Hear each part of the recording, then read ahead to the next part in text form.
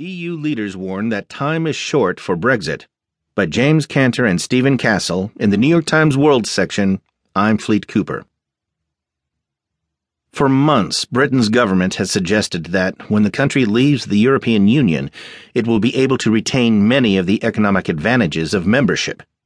On Tuesday, that idea received its clearest rebuff yet when Michel Barnier, one of the bloc's lead negotiators, insisted that cherry-picking is